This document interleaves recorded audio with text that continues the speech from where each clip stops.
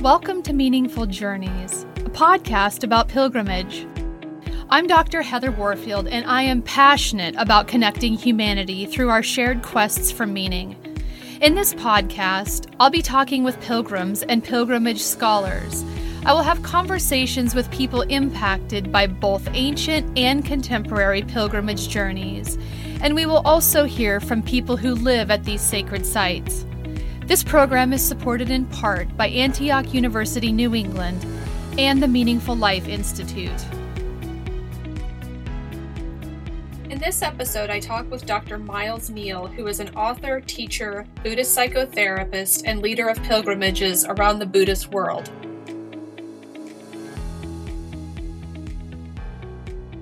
Okay, Miles, it's good to see you. I've been reviewing your website and your work, and I wish that I would have known you 5 years ago or even longer, because it seems like you have blended very well your contemplative psychotherapy practice with pilgrimage, which is super interesting, and I want to get into that a little bit more later. But I'd love to hear how you discovered pilgrimage to begin with, and if you have one particular experience that sort of you can draw us back to with your own experiences with pilgrimage. I'd love to hear that. Sure. And just let me say before I do, when I got the message about what you do, Heather, I was, I don't have much time, but I made time for this because this is, what you do and what your interest is so niche and so unique, but it really speaks to my heart. So I was just amazed, actually, that you created such a groove for yourself with the constellation of your interests, and then to put out a podcast that's exclusively really focused on pilgrimage, I think is outstanding. And so I bow to all your endeavors and your interests. It's just a really interesting. I'd love to know the backstory and how you got into it, but this, I hope we'll have more time off the record for discussion to get to know each other. But thank you so much for what you do. Thank you for inviting me onto your show, and also pilgrimage is life. Pilgrimage isn't just a trip or a travel to a destination. Pilgrimage is a spiritual quest. I think that speaks in the most broadest sense to everybody. It's relevant to everybody in that way. I think, for me, pilgrimage started at age 20. I was at Wheaton College in Norton, Massachusetts, liberal arts college, and I wasn't a very good student.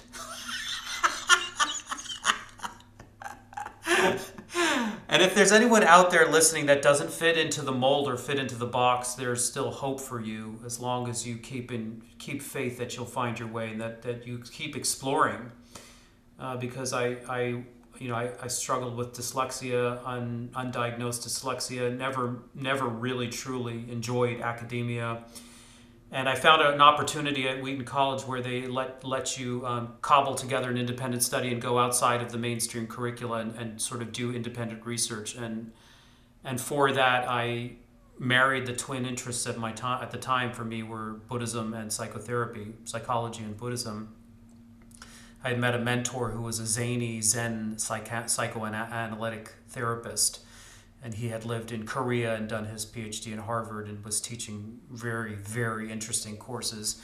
And I would just spend time with him in Duxbury, Massachusetts, in his garden, just dreaming together. That was the introduction to a very beautiful liminal space of creativity and imagination with him outside of the mainstream academic approach. And we cobbled together a kind of independent study that would take me 4 years, 3 years at that time, journey.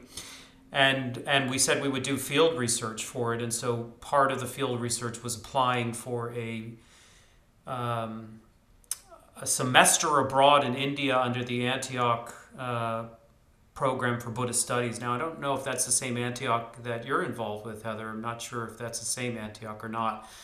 It was at the time out of Cold Springs, Ohio. So I don't know if there's different factions of Antioch. But nevertheless, they ran a very prestigious opportunity since maybe the 80s, where college students from all over the world were allowed to come to a Buddhist monastery in Bodh Gaya, India, which is the Mecca of Buddhism. A very, very profound basically village that has been untouched for some 500 years or so. I mean, it's like going back on a time machine into time and immersing oneself in a Buddhist monastic context. And I said I would do that for 4 or 5 months, and then I would come home, and then I would go to Harvard Medical School and study with the great Dr. Herbert Benson, who was sort of the pioneer in the scientific investigation of meditation at the time, probably the grandfather of really good, gold standard research on meditation. And so combining those two interests would then lead to a thesis, and I'd circumvent all the annoying studies that I wasn't going to be adept at, and find a way to really let my heart sing and let my find a creative outlet for pursuit of education. So, I was 20 years old, and here I am, like, packing. At the time, I don't know, it's hard to believe there was a time pre-internet anymore. But it was India in 1994, and no cell phones, no internet. And I remember a significant point in the pilgrimage before I left with my parents, having convinced them that I wasn't going to go to, like, Oxford for architecture, or Florence for art, or London for economics. I was going to go to Bodh Gaya to study meditation. And we had an atlas at the time, because there was one of those big dusty atlases, and we threw it on the dining room table, and we tried to fucking find Bodh Gaya on the atlas, and we couldn't find it. We could find Bihar State, and we could find Gaya, the main city, but we couldn't find Bodh Gaya, which says it all from a mythological perspective, because I was heading to a destination that was truly unknown.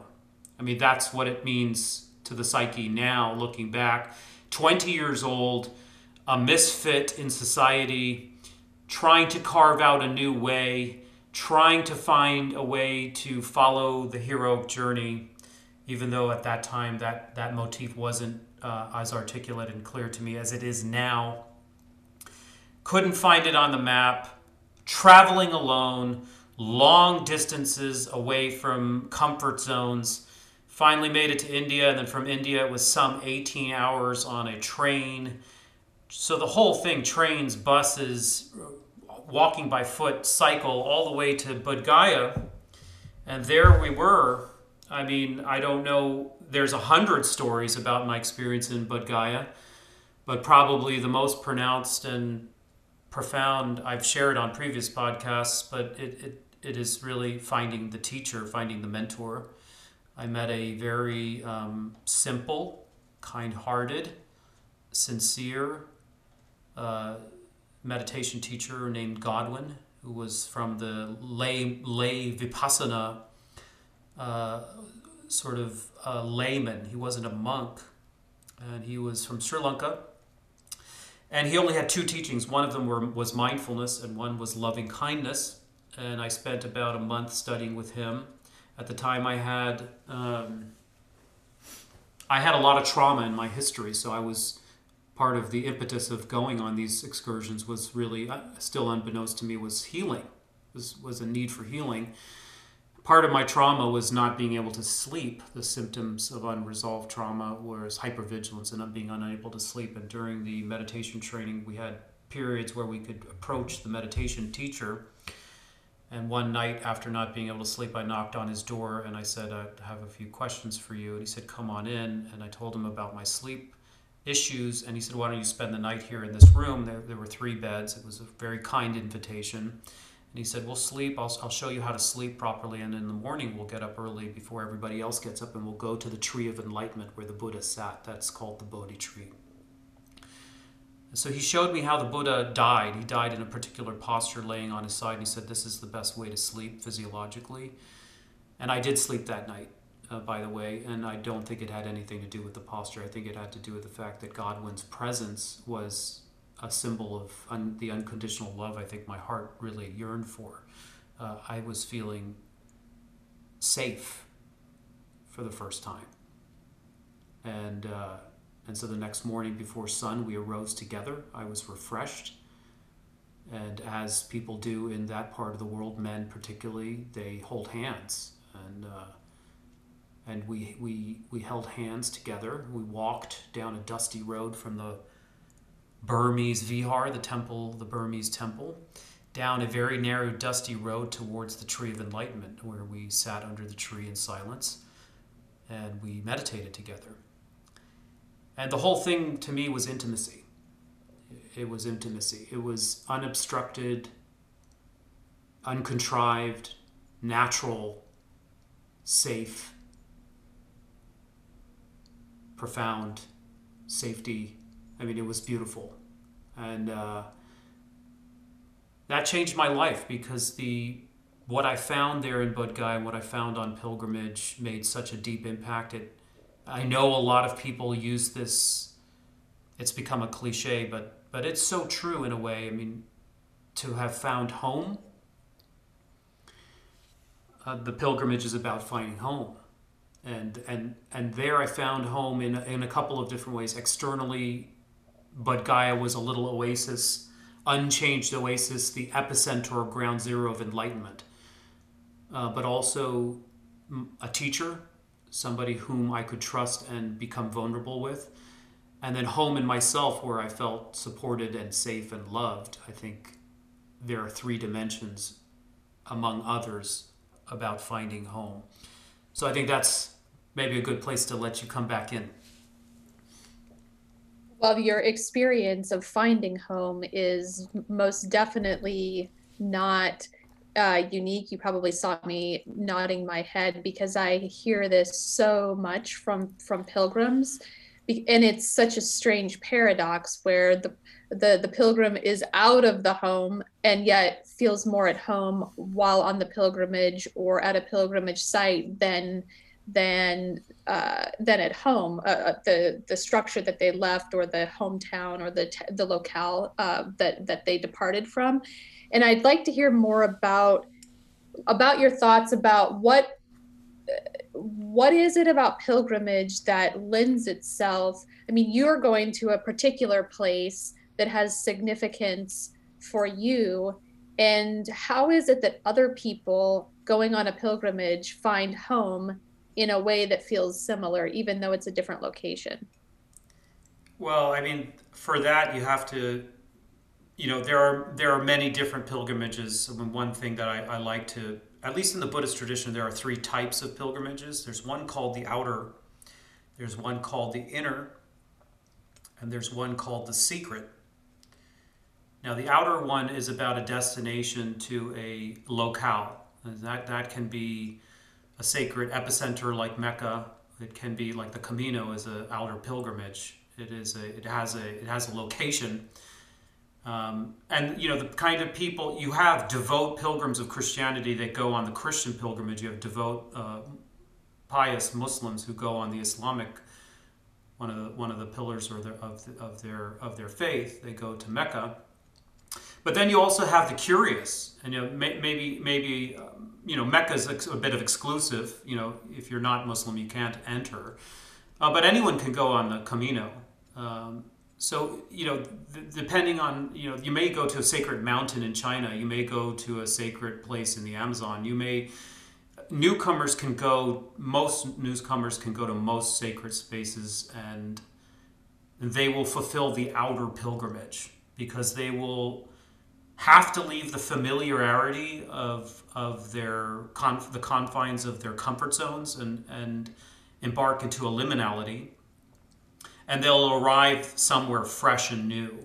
And on the way, they'll have to confront a lot of different difficulties and challenges. That's part and parcel of the pilgrimage, and I think ubiquitous of the external, or the outer pilgrimage. But then there's also the inner pilgrimage, which is the psychological mirror of the outer one.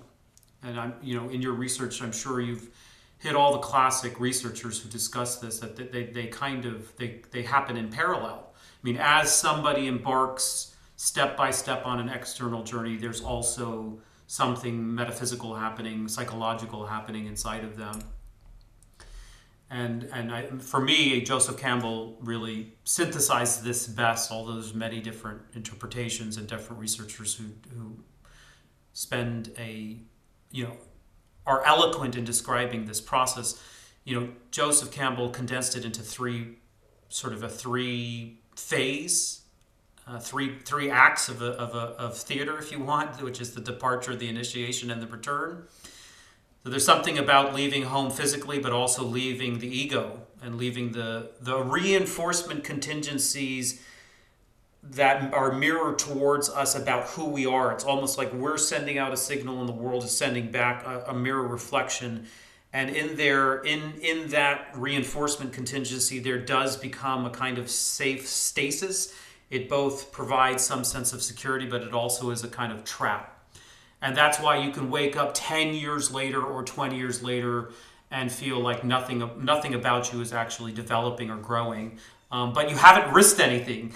At least you've been safe. So, and then of course we could always tie this to COVID, because COVID has ripped the rug out from all of us and underneath us, and it's tampered with the system of reinforcement contingencies that are attempting to keep structure beneath our feet. That has been severely disrupted, and that's why there's so much anxiety and panic. But because the ego has been, the reinforcement contingencies that keep the ego intact have been, in a way, disrupted. And through that, there's especially for people who have no inner resources, that's incredibly terrifying. Those of us that are in the spiritual world and have some psychological resources recognize this as an opportunity, that the crisis is an opportunity for growth. And that is because once you leave the place of familiarity, you leave the Shire. But Bilbo Baggins leaves the Shire. Luke Skywalker leaves, home.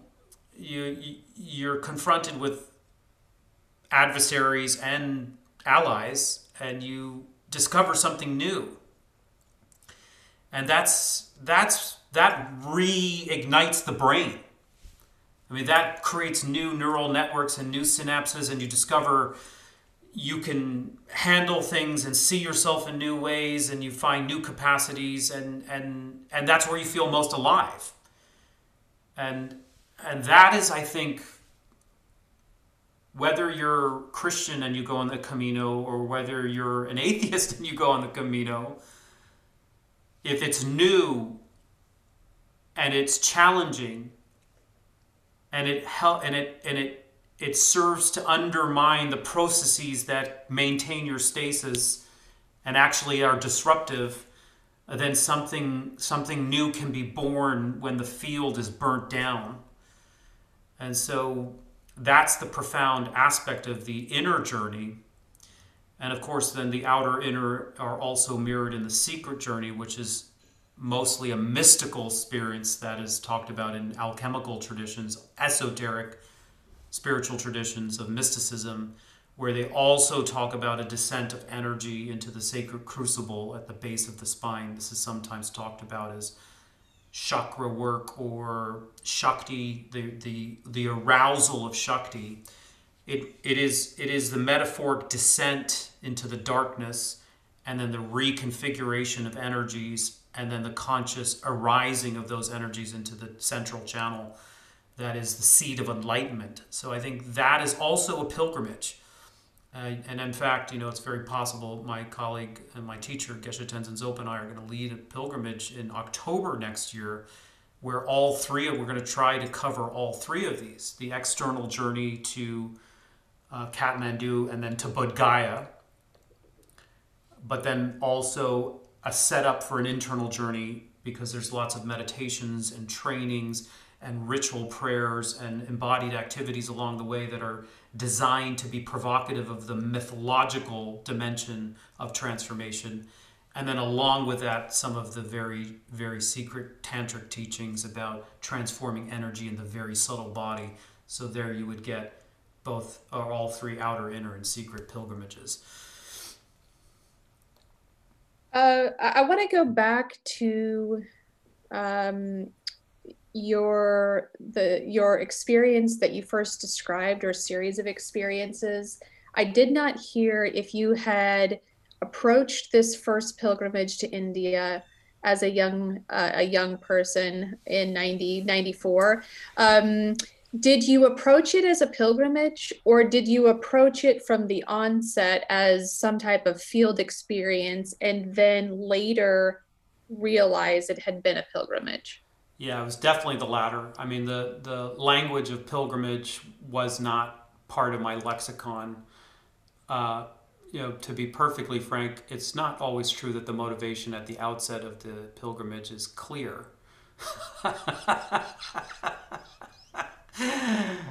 For me, I was trying to find myself, and I was trying to escape the enclosure of academia. I was basically trying to circumvent the system and get away with it.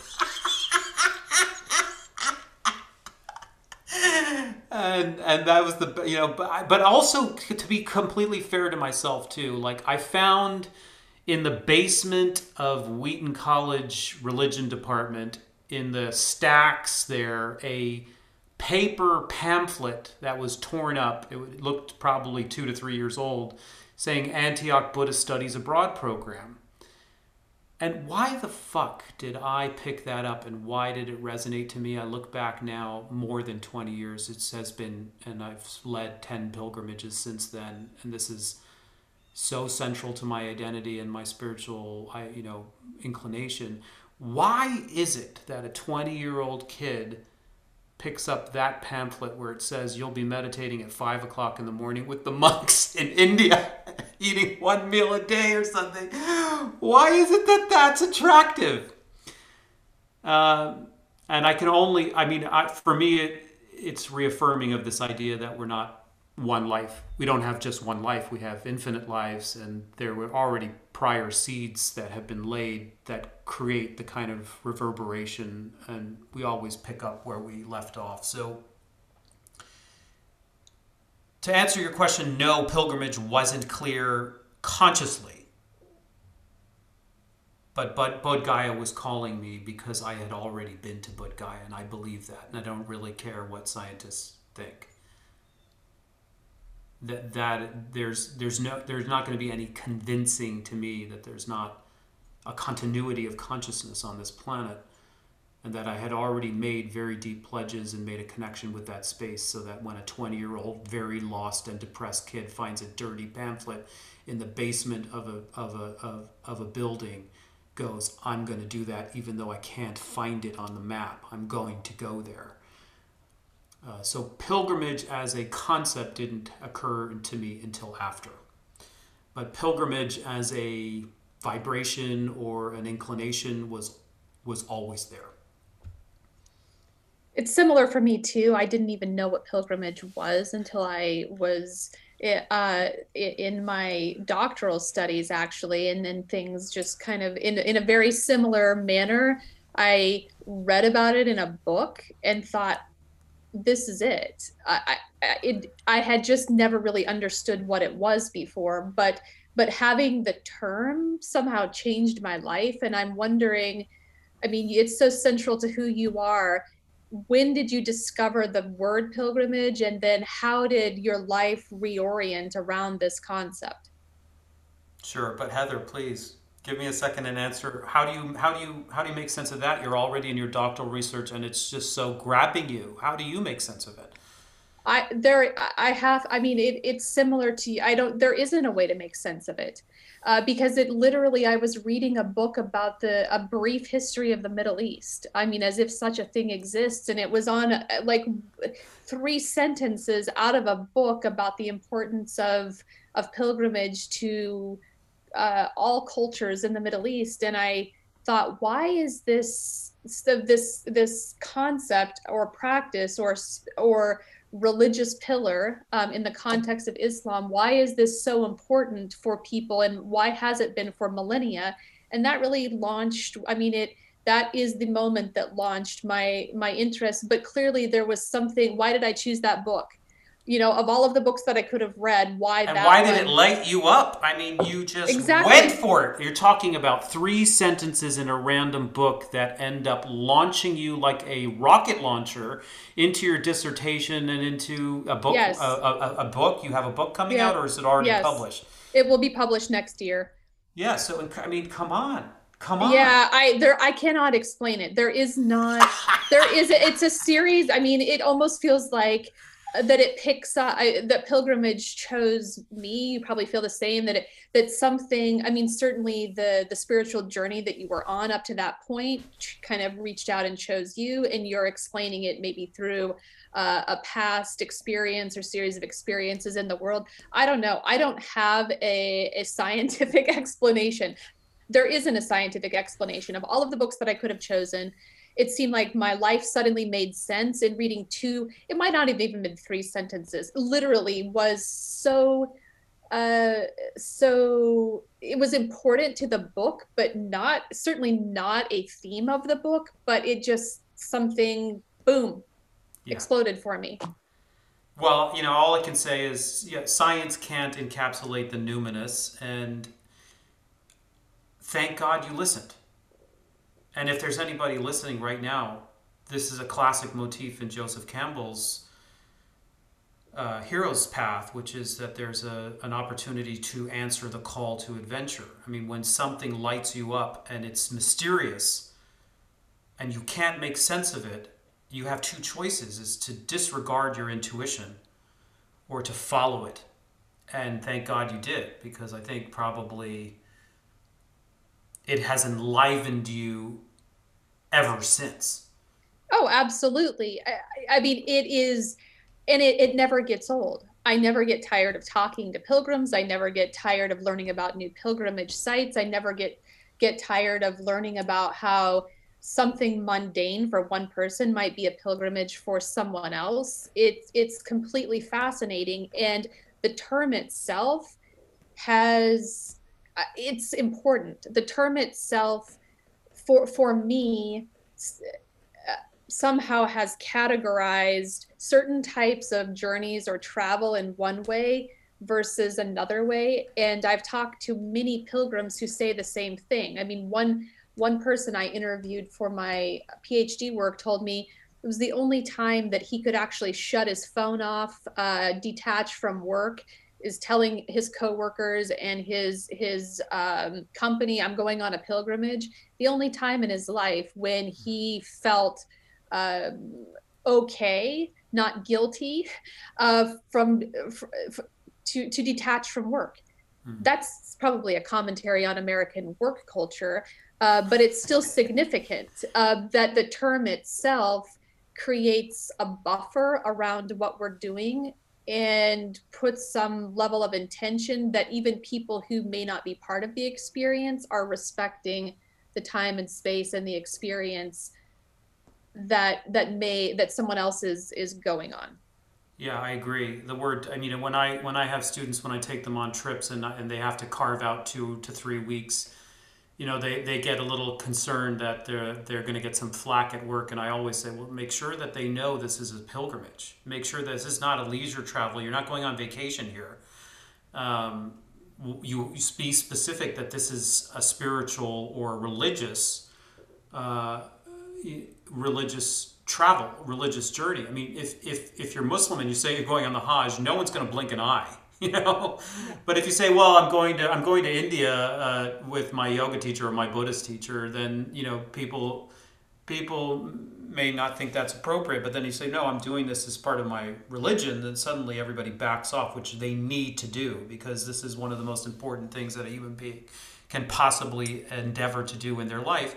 And I just can't. I mean, I'm sorry to pause on your line of inquiry, but just I can't also just see it as a coincidence that you and the idea or the archetype of pilgrimage come together, particularly around this time in history, because the archetype of pilgrimage is very, very congruent as a metaphor for what we're living through.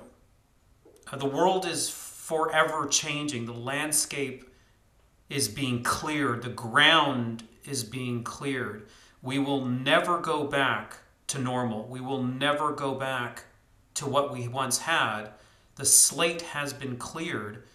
And the archetype of a pilgrimage, the message that you're coalescing, Heather, is the message that everybody needs to hear, because no one can escape the cataclysm that we have been fallen. And people need to hear the message that there's a way through this. People need to know that they can die and be reborn. People need to know about transitioning through liminality. People need to know about the prospects and possibilities of a spiritual archetype or a spiritual quest. This is the Great Awakening. And so you're the bearer of this word, pilgrimage, so that the not just the pious people that are already inclined to go on pilgrimage, but the masses that are coming forth and hungry and yearning for some archetype to hold on to as they go through this. What an amazing thing that you're putting together. I appreciate you saying that. I mean, it's as you can probably relate, anytime that one veers off of a path that is well trodden, it can be quite lonely. And so I appreciate you validating the work that I'm doing. Yeah, that's why I just, like I said at the top, I didn't really have time to do this, but I felt really compelled by you and compelled by what you're doing. Really, it really spoke to me, and you know what? I don't even know if there's another podcaster amongst the millions that are out there that are doing what you're doing. But like I said, the word itself is very potent, and I see it in an archetypal way. And you're like a gate. You're opening a gate. You're opening a portal of possibility for people. So it's tremendous. It's tremendous. And can you recall when you first heard the word, read the word, somehow it came into your consciousness? Yeah, I mean, when I was 20 and the first pilgrimage that I went on, even though I didn't know of the obvious word, once you get to Bodh Gaya, it becomes clear what Bodh Gaya represents, and you start to hear the metaphors and the stories and the myths and the legends and the tales and the history. The historical evidence is that along the Gangetic plains of northern India, there are a series of very potent power spots associated with the life story and biography and miracles of the Buddha. And part of, Bodh Gaya proper is the epicenter because it's under the tree, the Bodhi tree, that the Buddha gained enlightenment, and he becomes the first human being, not a prophet, not a god, a human being that so transforms himself that he becomes the first one to become enlightened. That's the most profound place. But the northern area is filled with wonderful, potent power places. And so once you're there, you discover that pilgrims are on a tour. And very soon you learn that Bodh Gaya is just one of many. There are considered 4 great sites commemorating the place where the Buddha was born. That one is actually in Nepal, where the Buddha gained enlightenment, where he gained enlightenment, where he gave his first teaching, and where he passed into what's called Parinirvana. These are the great 4 sites. Then there are an additional 4 sites to make 8, where he had particular kinds of miracles in the same way that the Christ biography chronologies.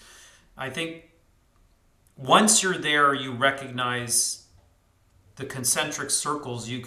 There are a growing number of these sites. And then they start to spread into other countries, in fact. And so, I don't just lead pilgrimages to northern India. I've been to other Buddhist countries in Asia, and they all have their own collection of pilgrimage sites. For example, in 2019, I led a group of students to Sri Lanka, and Sri Lanka is littered with holy relics of the Buddha. In fact, there's a beautiful mythological story in Sri Lanka where the original Bodhi tree under which the Buddha gained enlightenment, several hundred years after his passing, because of the Islamic invasions, Buddhism was deteriorating.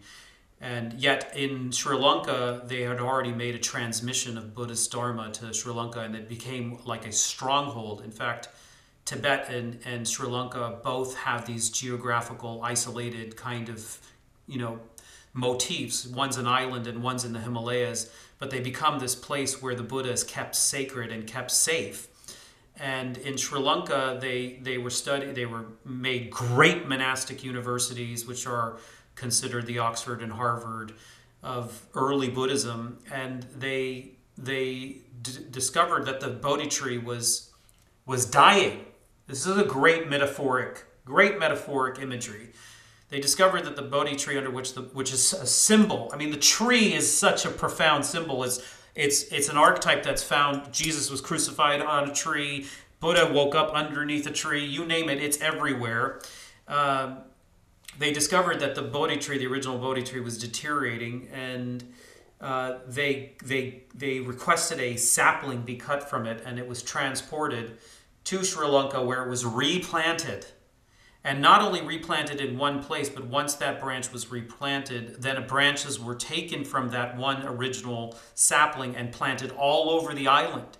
And what a profound replicative imagery of some organic thing like a tree, the symbol of a seed and fruit and tree that connects heaven and earth and is replanted. And think about ecologically how we're cutting them down right now. We're cutting down the highway system between earth and heaven. We are cutting our own veins that transport nutrients and life-giving Shakti energy.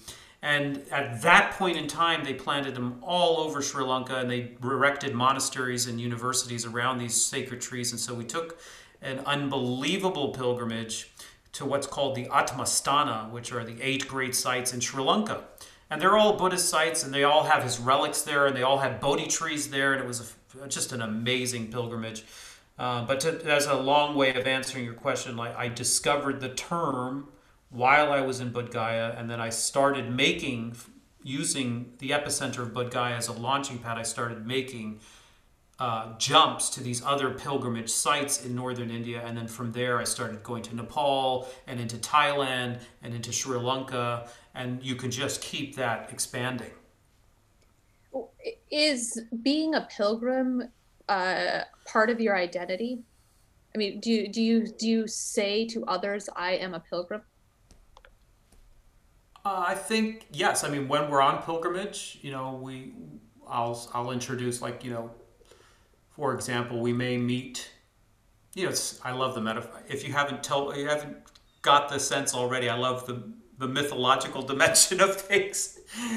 But when we travel, we usually dress in white. Okay, there's symbolic. If not during the main travel portion, during the ceremonies that we undergo while on pilgrimage, but we inevitably meet spiritual elders of the tradition, the local spiritual elders. They may not know me personally, they may not know the group, but I'll introduce them and I'll say we're on pilgrimage, and the words are powerful. You're absolutely right. If you say we're on pilgrimage and we're going to visit the sacred sites of the Buddha, it's like you cut through hours of conversation and you go straight to the heart. Yes. I mean, there's something just about the term. I don't know if it's the same in other languages. I'm learning a little bit more about this. That's probably another show, but an entire podcast episode just about the word. Although I think it would definitely be interesting. I'm curious how you. I mean, it's clear from hearing you that you have a passion for leading and guiding others. But that's a big step. It's a big step from taking your own pilgrimages and then bringing other people on pilgrimage or pilgrimages. How did that happen for you? Oh, well, this is where it's really important to have the 3 types of pilgrimage defined, because yes, when I was 20, I took my first outer pilgrimage. And then, after doing that, it so impressed me and so made an impression on my consciousness that I finished up my studies. I did an honors thesis combining Buddhism and psychotherapy. And as soon as I graduated, the first thing that I did was went straight back onto pilgrimage. The first thing that I could do after graduating was to head back to see my teacher. And so, first time I went on pilgrimage, I went just to Bodh Gaya. 2 years later, when I graduated, I went to Sri Lanka to visit my Sri Lankan teacher and do a long meditation course with him. And then I also went to Nepal and did pilgrimage to Nepal. And then went to Thailand and did pilgrimage to Thailand. And then I went to Sri Lanka and did pilgrimage there. And then I finally ended up back in Bodh Gaya. So like it was like unrestrained. The graduation is done. The diploma is conferred. Now I went to an explosion. I just went into as much as I could possibly gather. And then it was on that pilgrimage that I discovered the rude awakening, as young people often do, that you can do a spiritual pilgrimage and you can expand your consciousness and expand your horizons, but then you have to make a living. And I had a choice, like, am I going to be a monk and live in Asia and soak this in? Or, at the time I had a girlfriend and I had an inclination that I wasn't going to be a good monk. I mean, I just wasn't going to make it as a monk. And that was clear to me. And so I had to go back to school. And I went back to do a master's degree and to continue my research on the intersection of Buddhism and psychotherapy, and a whole set of series of constellation of events basically ushered in a period of very intensive training for me. Now, that's when I became a therapist. That's when I got clinical training alongside deeper meditative training. My teachers switched from the Asian teachers to two particular mentors that were both Buddhist scholars, Robert Thurman at Columbia and Joseph Luizzo at Columbia. The latter, Joseph Luizzo, was a pioneer in integrating Buddhism with psychotherapy. So I started another pilgrimage. This is the one that most people don't really understand, and I think it's not very well appreciated nowadays, but I started a 20-year period of apprenticeship under my teachers. 20 years is a long time. 20 years is a long, 20 years of service, of being a pupil to two great masters, was a pilgrimage. I didn't leave much of the northeast of the United States, but I developed, according to the second type of pilgrimage, the inner pilgrimage. It was definitely, there was a departure, there was an initiation, and there was a return. And on the cusp of the return, 20 years later, I had made also outer pilgrimage back and forth, little mini trips for myself, but I was always just the pilgrim going on a trip. But after a 20-year apprenticeship, after being the student and slowly being empowered by my own teachers to start teaching, I was given the opportunity by Joseph Luizzo to teach a 4-year course on Buddhism and psychology and trauma and neuroscience. And it literally lasted 4 years. We designed it in terms of it being a academic college-length training for the kind of pop culture. So like, you don't have to go to academia, you don't have to matriculate at a university. You could take a college-length course for adults who wanted to embark into the spiritual lens of Buddhism and psychology merge. So it took 4 years to teach that. And I started with hundreds of people, as you might imagine, with a pilgrimage of hundreds of people. And by the time you get to the culminating graduation ceremony, you're down to about 50, but each one of those 50 people that finished, I remember them all by name, and I remember all the years that we spent together and all the trials we faced and all the heroic achievements that we created together. And so I said, if you pass, I will take you on pilgrimage. And so that would have been 2016. We started that 4-year program in 2012. By the time we hit 2016, it was like our graduation. I was about to graduate my students, but in a way, I was also going to graduate myself. It's like when the student puts in the time, they also graduate. And so in a way, it was my own initiation come full circle. I took 17 students to Bodh Gaya, and it was my 20-year anniversary. So think about the timing. I was in Bodh Gaya in 1996, and when I took my group of students, my own group of students to Bodh Gaya, it was 2016.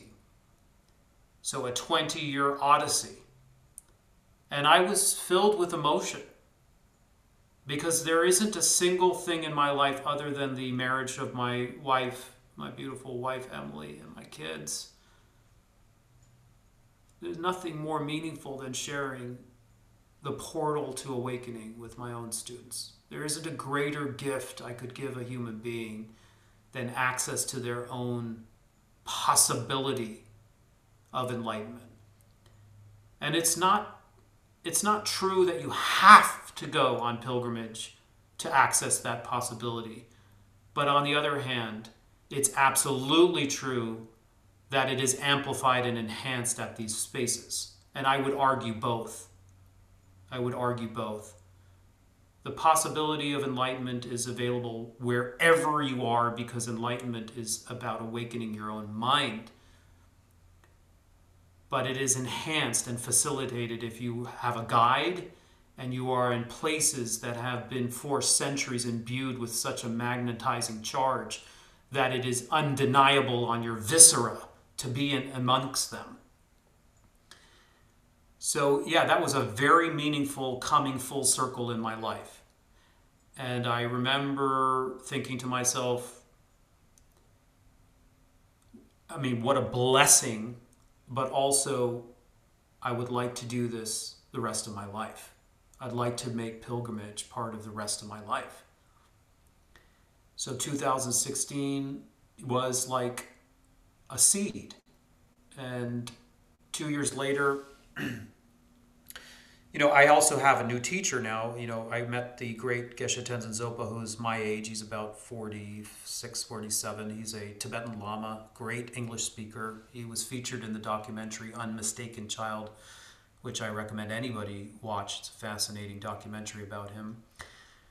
But I invited him to come and give my students what are called the refuge and the bodhisattva vows. These are ceremonies at the site of the Buddha's enlightenment that, in a way, give the soul, if you want to use that language, it gives the soul a meaningful path forward or a north star to focus on as an alternative to the distractions of the mundane, consumeristic life.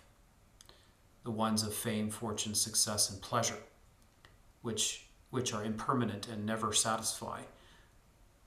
The refuge is about directing your soul to the one reason that you're here, which is to be awakened and to serve others.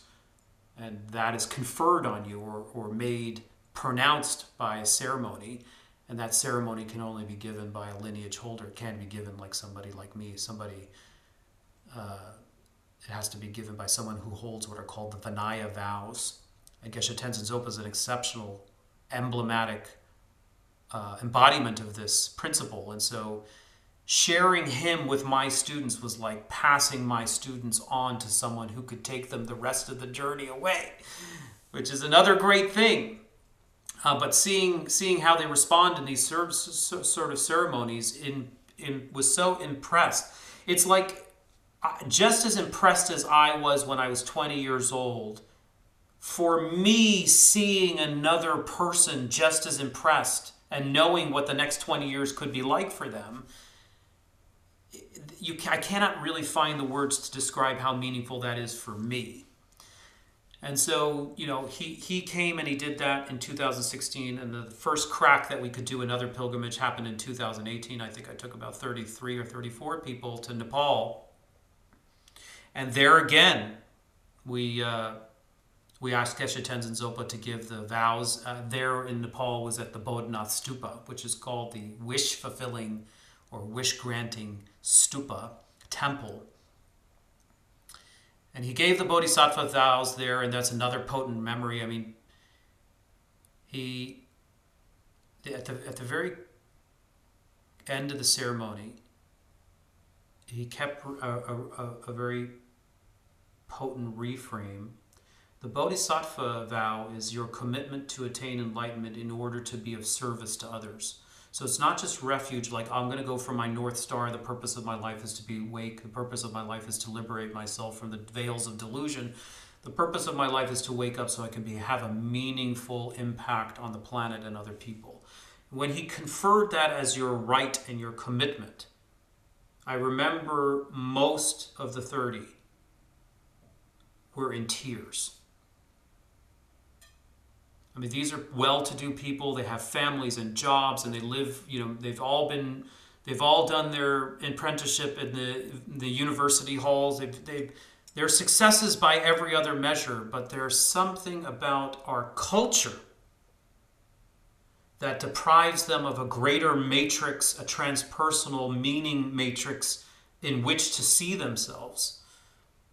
And the conferring of the Bodhisattva vow for them was a breakthrough the event horizon of myopia that allowed them to see themselves in a much broader context, imbued with meaning for the remainder of their life. Now, it doesn't mean they abandon jobs and family and become nuns. It means that if they work in the financial sector, they are now a Trojan horse in the financial sector, trying to elicit positivity and awakening amongst their peers. If they work in the academic sector, if they work in the economic sector, if they work in the educational sector, they are now avatars of the Bodhisattva commitment to help arouse people from the slumber. And that is tremendously powerful and tremendously meaningful. And it's probably one of my top 5 memories of my life, and probably will continue to be for the rest of my life. And so, yes, and then I remember myself asking, Geshe Tenzin Sopa said, here and now at the wish-granting temple, make your prayer. And I said, for the rest of my life, may I lead at least one pilgrimage every year to bring people into the fold of this transpersonal experience, so that they can be a multiplying amplifier for the consciousness of this planet to awaken before we utterly destroy it. I think this ties in a little bit with something I've been curious about as you're talking, and that is, I heard very clearly about your own draw to your experience as a young person was really full of sacrifice and pain. I mean, you talked about just you not even knowing the location where you were going, and the plane and buses and probably motorbikes and walking, and this element of sacrifice that I think is so it's so critical in a pilgrimage Thank you journey. for listening to Meaningful Journeys. And I'm wondering this how program you is supported in balance part that by with Antioch guiding University, people. New England, and the Meaningful Do Life you Institute. find that we would love to connect with you on social when you're media, scrappy, right? on Instagram, where you have to on Twitter, claw and to get Facebook, where you're going, and or that's by part email, of info@meaningfuljourneys.net, or our website, www.meaningfuljourneys.net. Or it's been we hope you will isolating. join us next time on And I our think shared that's where quest so for much meaning, growth happens. as we And connect so how do you humanity find one this step with at a people time. that you are guiding on pilgrimages? Is the sacrifice part present? Inevitably, it has to be, right? I mean, you can't have the treasure without the trial. That's the metaphoric level. You can't have heaven without hell. You can't find it without sacrifice. It's just not possible. I mean, an ego death is required. You have to leave home. You have to not know if you're going to survive. This is the great motif of the Odyssey. Now, I mean, in terms of being a pilgrimage leader, do I spend a lot of time preparing my students and pilgrims for the adventure? Yes. I don't want people to spend probably, this may be for some people the biggest ticket item that they're going to spend in the year or in the 5 years, or in some cases 10 years. I don't want them to land in India and get Delhi belly or some nasty virus that prohibits them to even embark on the journey. And India and Nepal are notorious. I mean, the third world is notorious for creating challenges that we don't take for granted, particularly for those people that don't get the opportunity to travel outside their bubbles. So we spend a lot of time preparing. I have orientations on both ends of the pilgrimage. You have to have, and it's like a psychedelic trip. You have to prepare people for the disillusion, and you have to prepare them for re-entry. And you have to do that whether it's therapy or psychedelics or a physical trip or an emotional trip. You have to do some preparatory work to facilitate so that some of the unnecessary challenges are abated, so that they're actually freed up, the mind is freed up to focus on the ones that are unavoidable. You can't go on a 2-week or 3-week trip where it's like maybe a year or 10 years of your life are condensed into such a time warp and an explosion, and being with other people and then being with the masses and like every day. I mean, people, it's exhausting. My pilgrimages are exhausting. I take almost a year to curate and custom design every single one of them. And then there's always the unknown factors that always creep in. And inevitably, it's hard. People do get sick. People do, despite all the information they get, people have a tremendous, upheaval of psychic content emerges.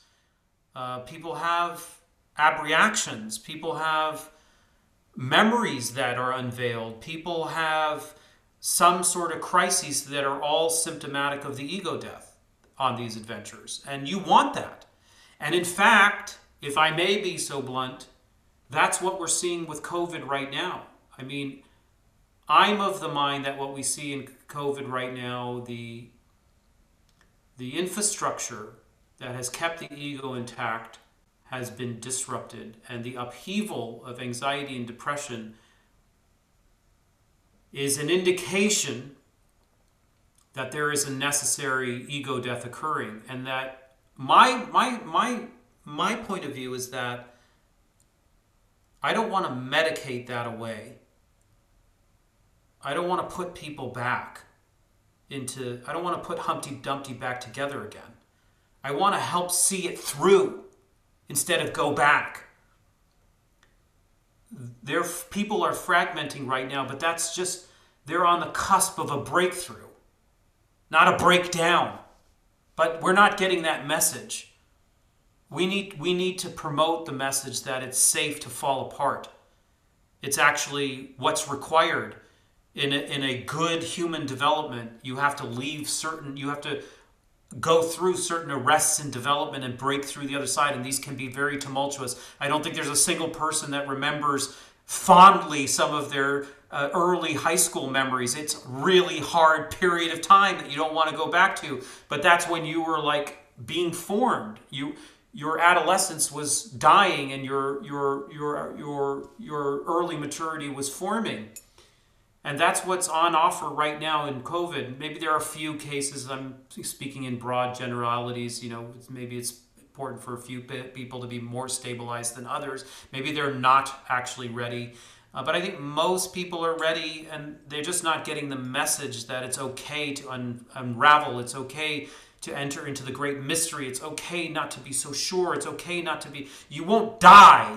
Part of you will die, but essentially, even though your soul won't die, your soul needs this to break through to another side and to reclaim something it has not really fully discovered in this lifetime. And that is what is required, and that's what happens on a pilgrimage. I mean, inevitably, you hit a wall after day 7 or day 12. The same is true in a 10-day meditation retreat, where you hit a wall, and you can either quit or you can go through it. And I think that happens on every pilgrimage. There's a certain amount of preparation that is at the conceptual level, like this is what might happen to you. In the same way that you might educate someone who's about to take a mushroom trip, like this might happen to you. Unfortunately, with a psychedelic experience, you can't back out. with the pilgrimage, though, you know, you can get terrified, you can get overwhelmed. To just, you know, it's funny. In my day, it took 30 some hours, trains and buses to get to the pilgrimage through a psychological lens, and also uh, hearing from pilgrims who are completely destabilized and then come back to their pre-pilgrimage home or their social structure. They don't fit. It's a disaster. And what has impressed me about the pilgrimages that you're leading is that you are paying sort of mindful attention to that post period. And no doubt it's because of your own experience. You know that kind of internal process that happens for people when they're like a square peg going back into a round hole. And it can be very anxiety provoking for people, and the structure no longer fits and there's incongruence. So I'm wondering if you can just speak a little bit about that part of the pilgrimage process in your pilgrimages. Yeah, I mean, my own personal experience when I was 20, they did a great job. Antioch University did a great job preparing us. They actually eased us in with some written materials. They had us read the summer before. They had us meet as a group in London, and then they had us meet in Delhi. And we, at each of these stops, we were like getting closer and closer to Bodh Gaya, and we were merging as a group, and we were coalescing, and we were processing, you know, because we're young, we're 20-year-olds. So they did a great job, but they didn't do a great job on the follow-up. And when I got home after my first journey, undergoing perhaps, without question, the most profound period of my life, I wound up on a college campus where people were fucking and smoking marijuana and doing all the things that they were doing, partying in the woods and getting drunk and all the things that kids do. And here I am with a shaved head, having taken the Bodhisattva vow and committed my life to awakening for the benefit of others.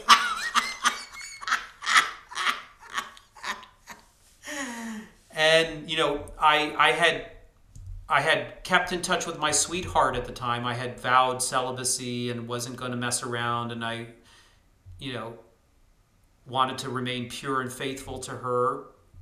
And I was writing her letters every week about my experience. I mean, these are the days before internet. So it was handwritten letters.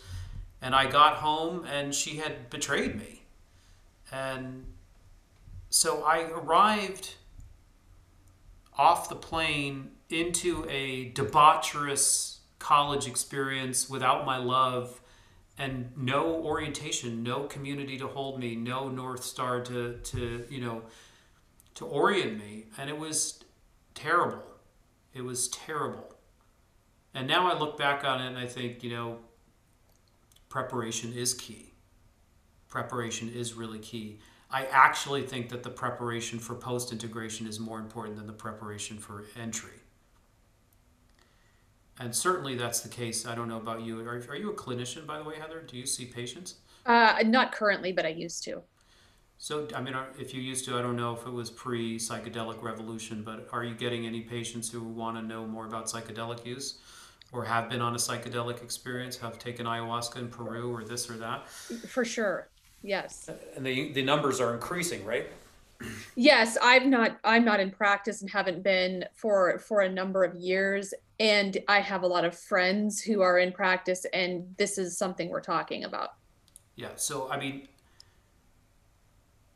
there's not much preparation for a young person on the entry point, and they'll maybe travel to Costa Rica, or they may go to Peru, or they may go to the Amazon. I don't know where they go. They go somewhere and they have this really profound experience, and then they come home, get off the plane, and there's no point of contact to orient them to what they have seen, and the cognitive dissonance between what they've seen and how their home life remains. And that was jarring for me, very jarring. And it made a big impression on me. So I started thinking about ways to facilitate people coming home.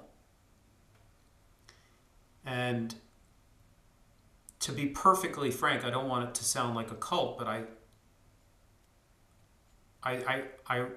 I think it's important for people to have a microculture to return to, because they need to have mirroring, accurate mirroring for their experience, which means they have to be around like-minded people who have also been around that experience. They have to be around elders. They have to be around community. They have to be around, and they have to keep up the practices that have been so meaningful for them. And so even though I was clocking the hours in my meditation while I was listen, the vibration of Bodh Gaya, you could be meditating 24/7 because you step out on the street and you have a cup of coffee and you're talking Dharma, you're talking truth, you're talking about spiritual things. You step off the cafe and you go on a walk, and as you're walking, you're talking Dharma. And then you sit down to meditate under a holy site here, and then you sit down to meditate at a holy site there, and like the whole thing. And then you sleep and dream Dharma. And then you wake up one day and you're back in America, back in your old neighborhood, and people don't care about you. They don't care about where you've been. They've never heard the word pilgrimage. They have no idea what the Bodhisattva vow. They couldn't give a hell about meditation. And so it's alienating and it's discouraging and it could be terrifying and disorienting. And so what I try to do now is extensive vetting on the preliminary side. I don't think this kind of thing is just for anybody. And maybe it is, but I don't want to be responsible for just anybody. And I don't want to have that person who's not really ready be adversely impacted and then adversely impact the rest of the group. So these are either people that I have spent some time with in my own courses, or it's a friend of a friend that I can interview or have a phone conversation with.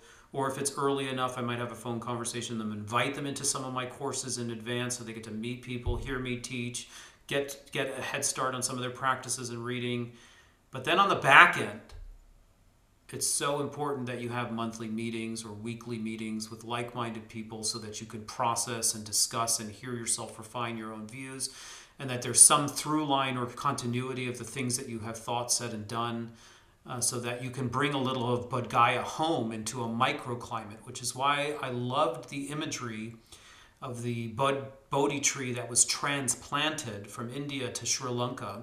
And wherever they put a sapling in the ground, they erected temples there.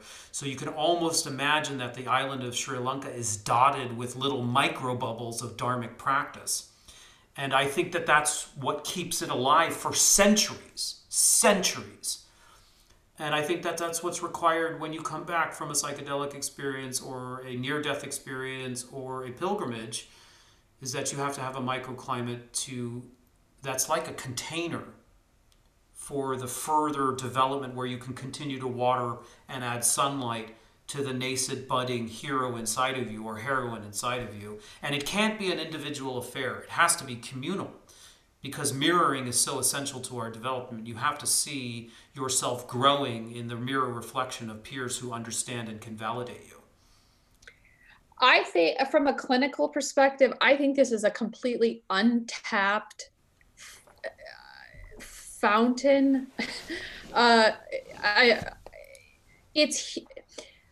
I don't know of any, they probably exist. I have a small network, but this is something I've been advocating for since I wrote my dissertation, that psychologists, mental health therapists, why are we not tapping into this post-pilgrimage, creating these communities?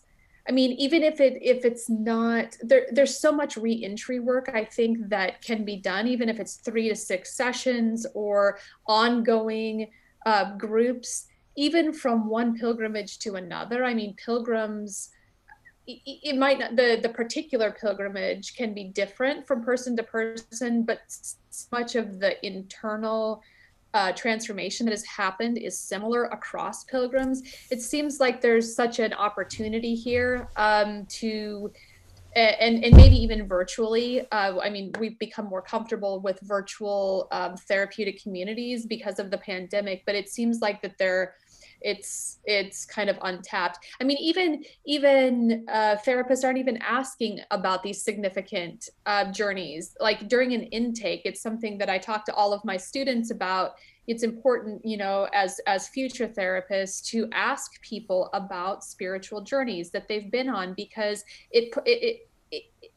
when the therapist can act as kind of a facilitator or a guide in some way of integrating those past experiences into this internal transformation, I think it's more significant than some of the other practices that we do. Maybe not for you. I mean, you're right in the space of contemplative psychotherapy, so you probably already are doing this clinically.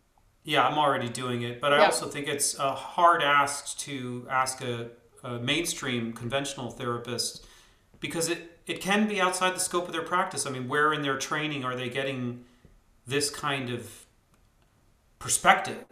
I mean, to even ask the question about pilgrimage assumes that they've had part of their curriculum or training to even talk about spiritual things, and that's not the mainstream training. I mean, if you do a PhD, you go to school for 6 years. I doubt very much that the word consciousness, spiritual, and it's funny, isn't it? We're psychologists. Psyche is the soul. How many times have we talked about consciousness? We don't even have a definition of consciousness in psychology. Yes, I'm in a particular niche where this is my bread and butter. Like, I don't really receive any clients that aren't interested in consciousness, yoga, meditation. I mean, I can only see so many clients individually. So my little nest of people that I have the pleasure and fortune to relate to are all on top of this, and all have either done pilgrimages or know about psychedelics or know about meditation or know about yoga. But I think you're hitting it on the head. I mean, I think you're also probably, whether you're explicitly saying it now, you're also critiquing some of our culture. You know, and this is why I think that you're a stranger to me, Heather, but what you're doing with pilgrimage is a very deep thing. And you may be offering something into psychology, into the psyche of our training for future generations, to really open the door to a much broader view of human development that includes transpersonal domains. And how are people going to serve the masses if the very therapists themselves don't have those kinds of lexicon or training or experiences themselves?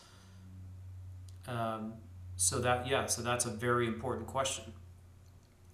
But yes, I mean, I do a lot of work. I have an ecosystem. I work with people individually so that they get the inner pilgrimage right. They have the inner resource of me, relying on me as their mentor, and Geshe Tenzin Zopa as their spiritual advisor. But then I also have courses, long courses. I don't just teach like the one-off course. My courses are like 4 years long, 2 years long, 1 year long. They need to be long because the human mind is incredibly complex, and integration takes a lot of time.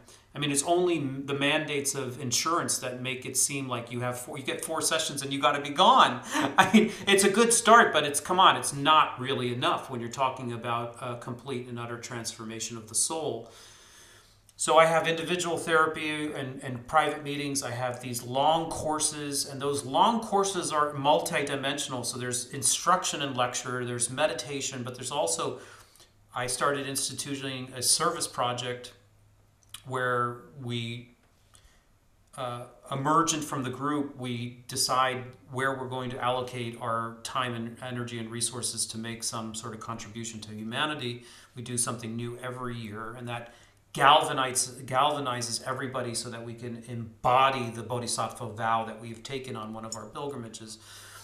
And then I also have courtyards. Now, our courtyards are supposedly mimicked after the debate grounds in the Tibetan monasteries. They're a place for people to converge together and have dialogue about current events and hash out philosophies, and also express themselves in have a place for people to support them, whether they're coming fresh out of pilgrimage, or as the case has been in the last 2 years with COVID, like people need a place to process through the lens of spirituality, through the lens of Buddhism. Like, how do we make sense of the practices that we're practicing and the experiences that we're having in the global situation that we're in?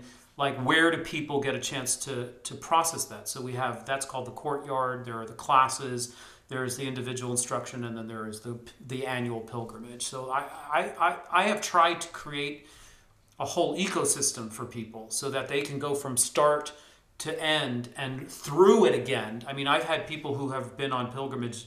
I've got a couple people that have been on every pilgrimage that I've offered. So, and then there's a few people, of course, that can't do that, but one is really enough. But then how do they maximize their one pilgrimage over and over and over again? Well, as long as you have an imagination, you can do that.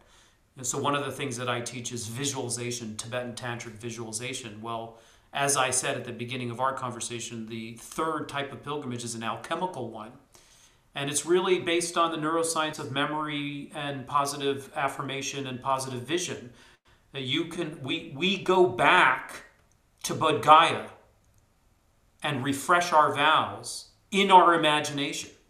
I call it the flight simulator principle, because just like a fighter pilot can climb into a flight simulator without any risk of harm or damage to an airplane or themselves, and they still get the benefit of seeing and experience and conditioning their brains and minds as a result of what they're seeing, we do a visualization practice that takes us back to Bodh Gaya and puts us into contact with higher power or agencies or deities, whatever you want to call it, and bathes the mind and refreshes the mind and draws on the memory bank of what those powerful experiences have been like, including the resolve and the pledges and the vow one makes, including the vision and the vibration of recreating and acting as an avatar in within the planet.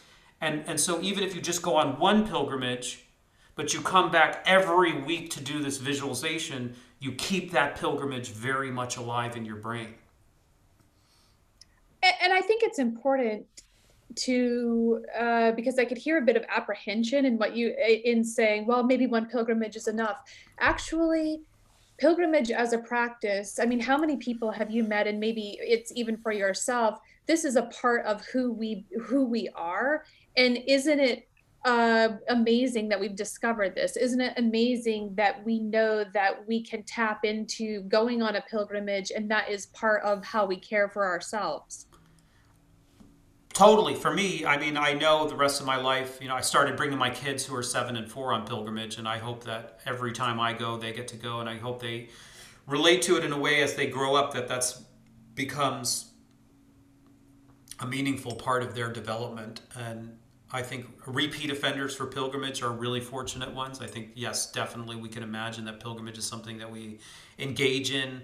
I mean, I think our ancestors did. I mean, they traveled they traveled by way of the stars. So there was a seasonal aspect to pilgrimage, or there was a celestial aspect to, which means it's cyclic, which means you don't just do it once, you do it over and over and over again. You align yourself with the greater forces of the cosmos, and you travel to some celestial place of meaning, and you do rituals there, and you do them repeatedly. And I think, yes, I mean, of course, I only hesitate really for finances. I mean, think sometimes these things are really not accessible to everybody, and I can't forget that.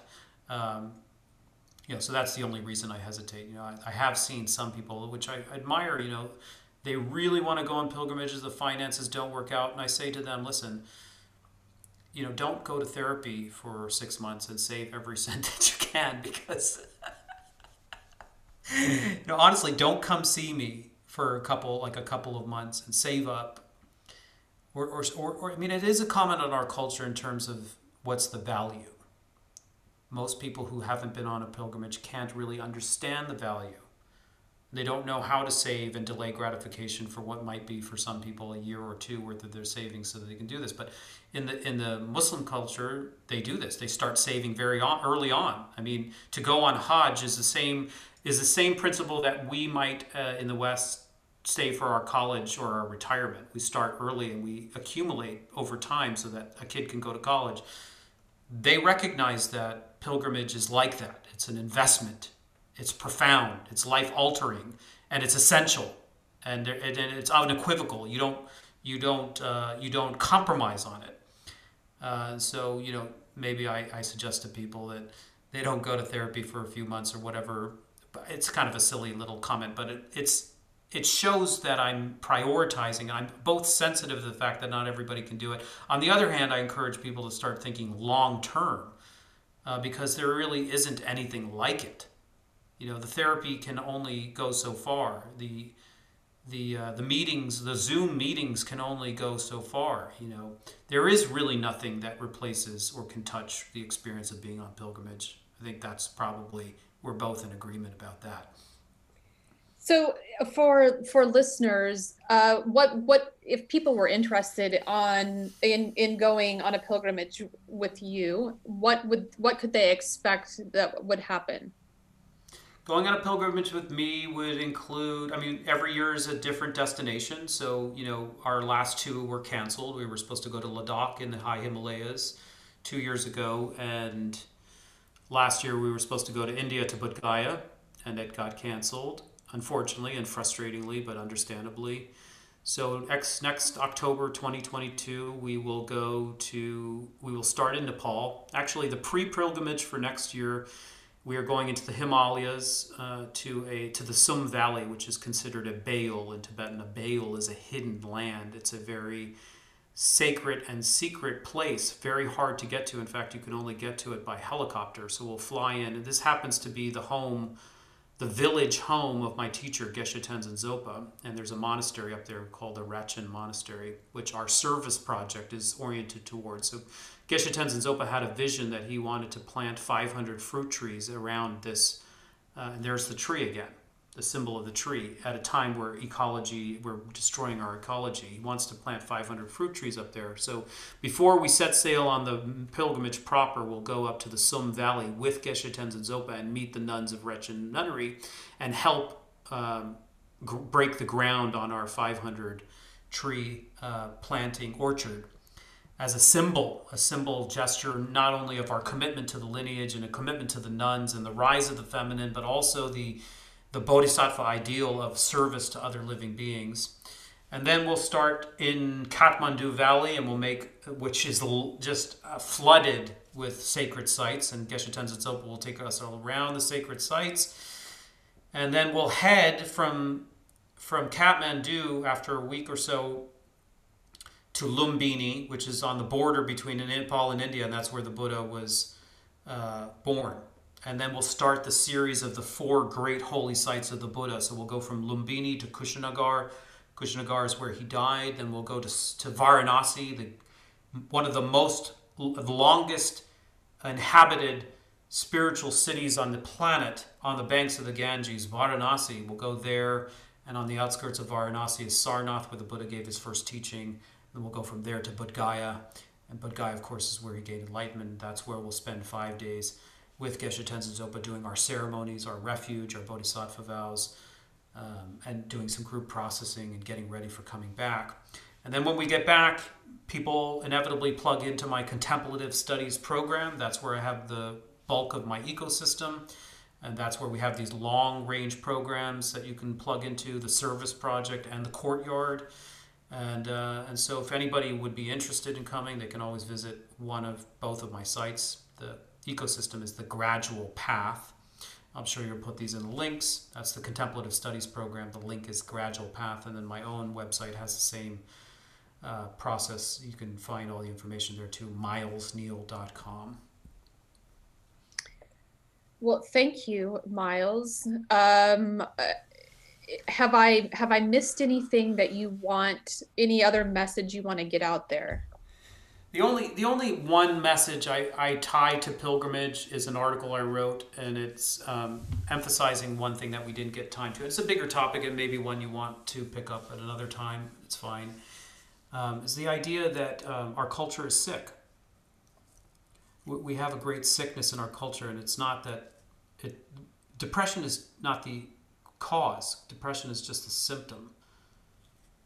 Most people are trying to look for what the symptom is. They could trace it to childhood trauma. I'm not denying that. I think a lot of root trauma is at the heart of the constellation of symptoms, the massive depression that we're seeing, the increases in suicide, the uptick in anxiety, the sense of alienation, and also among younger kids, the sense of apathy. Now, the first line of defense is to medicate people, and I'm not of the mind that we should be medicating probably 3/4 of these people. Only probably 1/4 of them really need that biochemical intervention. What we really need is to look at the substrate. And I think what is at the substrate is that our culture is very, very misaligned. The paradigm in which we live is focused only on material reality.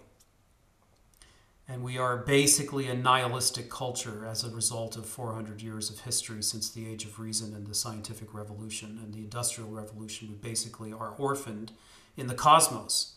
And we live with a disenchanted worldview. We don't see ourselves as spiritually inclined anymore. We see ourselves as chemistry in a brain.